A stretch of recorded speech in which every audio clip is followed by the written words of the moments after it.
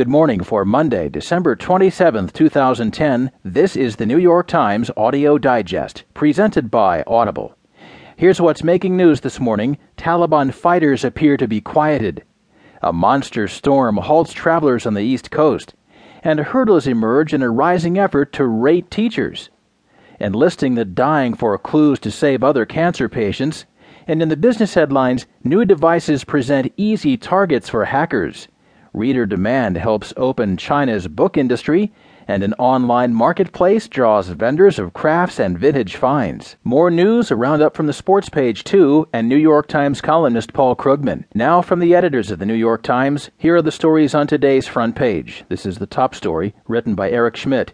It's headlined, Taliban fighters appear to be quieted. The deadliest group of Taliban fighters in Afghanistan has not conducted a large-scale attack in the capital city of Kabul for 7 months.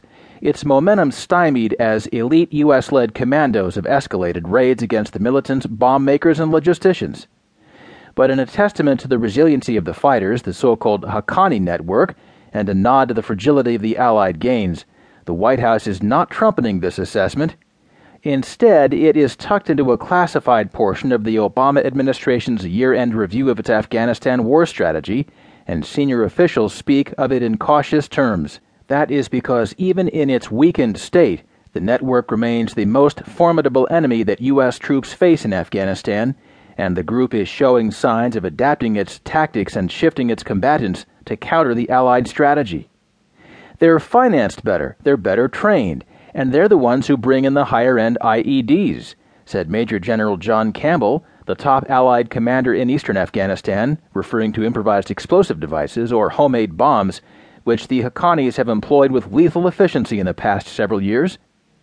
In many ways, the war in Afghanistan, particularly in the rugged east, is a war against the Haqqani family, whose patriarch, Jalaluddin Haqqani, was a legendary guerrilla fighter in the Central Intelligence Agency-backed campaign to oust the Soviets from Afghanistan in the 1980s.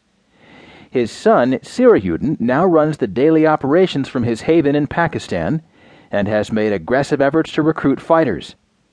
The Haqqani network is considered a part of the Afghan Taliban and is a key ally and protector of al-Qaeda's top leadership. The Haqqanis have not conducted an attack in Kabul since a suicide bomber steered his explosives-laden minibus into a U.S. convoy in May.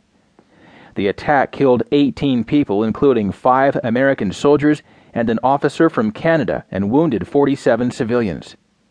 Afghan and Allied commanders hope the raids win over Afghans by allowing good governance and economic opportunity as well as security.